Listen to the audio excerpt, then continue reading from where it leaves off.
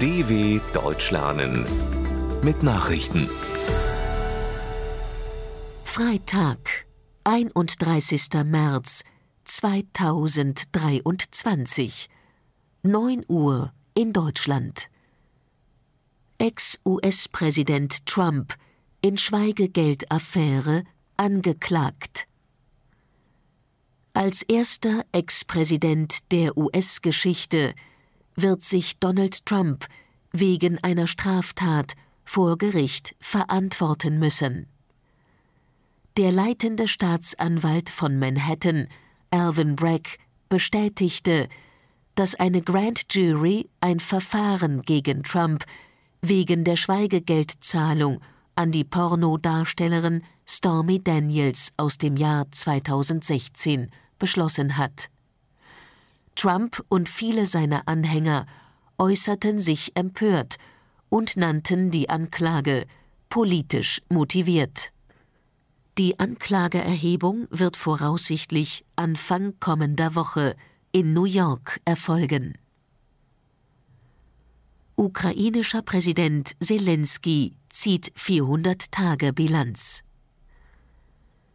Der ukrainische Präsident Volodymyr Selenskyj hat am 400. Tag des Kriegs gegen Russland eine nüchterne, aber positive Bilanz gezogen. In seiner abendlichen Videoansprache sagte er, sein Land habe die schlimmsten Tage des russischen Angriffs im Februar 2022 überstanden.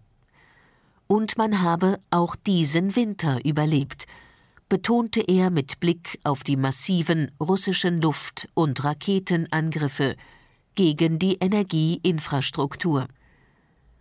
Zudem verwies Selenskyj darauf, dass die Erfolge der Ukraine auch mit Hilfe der westlichen Partner möglich wurden, die unser Streben nach Gerechtigkeit unterstützten.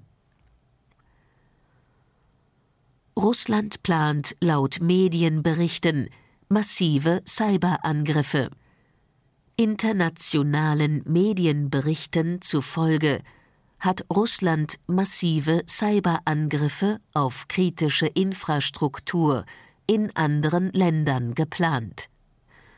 Nach Angaben der Recherchegruppe, zu der auch die Süddeutsche Zeitung, der Spiegel und das zweite deutsche Fernsehen gehören, entwickelte die Softwarefirma NTC Vulkan im Auftrag des Kreml Werkzeuge, mit denen staatliche Hacker Cyberattacken planen und massenhaft Propaganda und Desinformation verbreiten können. Das geht aus vertraulichen Dokumenten hervor, die den Medien zugespielt worden waren.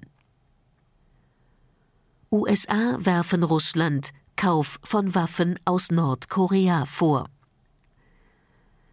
Die USA beschuldigen Russland, sich von Nordkorea neue Rüstungsgüter für den Ukraine-Krieg besorgen zu wollen.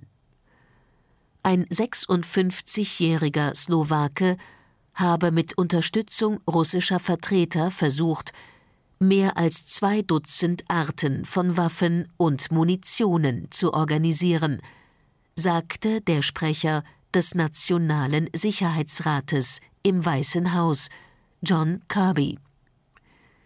Im Gegenzug wollte Russland Nordkorea demnach Passagierflugzeuge, Rohstoffe und andere Güter liefern.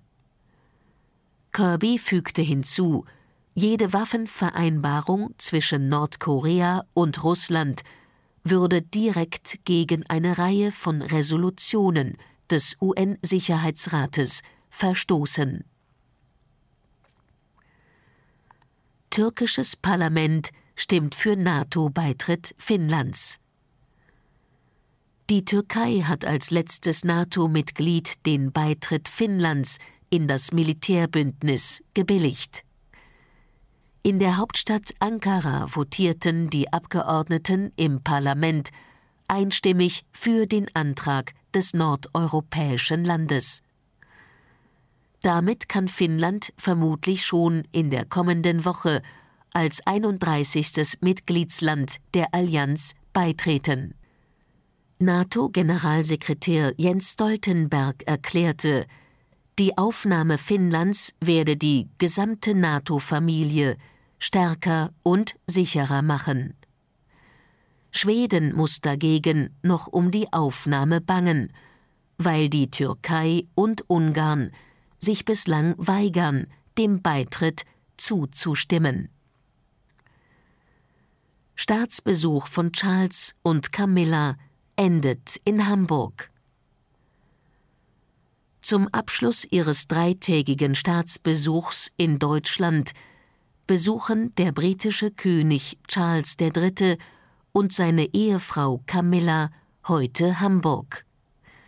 Mit einem Zug der Deutschen Bahn fahren die royalen Gäste mit Bundespräsident Frank-Walter Steinmeier und seiner Frau Elke Büdenbender von Berlin in die Hansestadt, wo ein Empfang im Rathaus und eine Hafentour anstehen.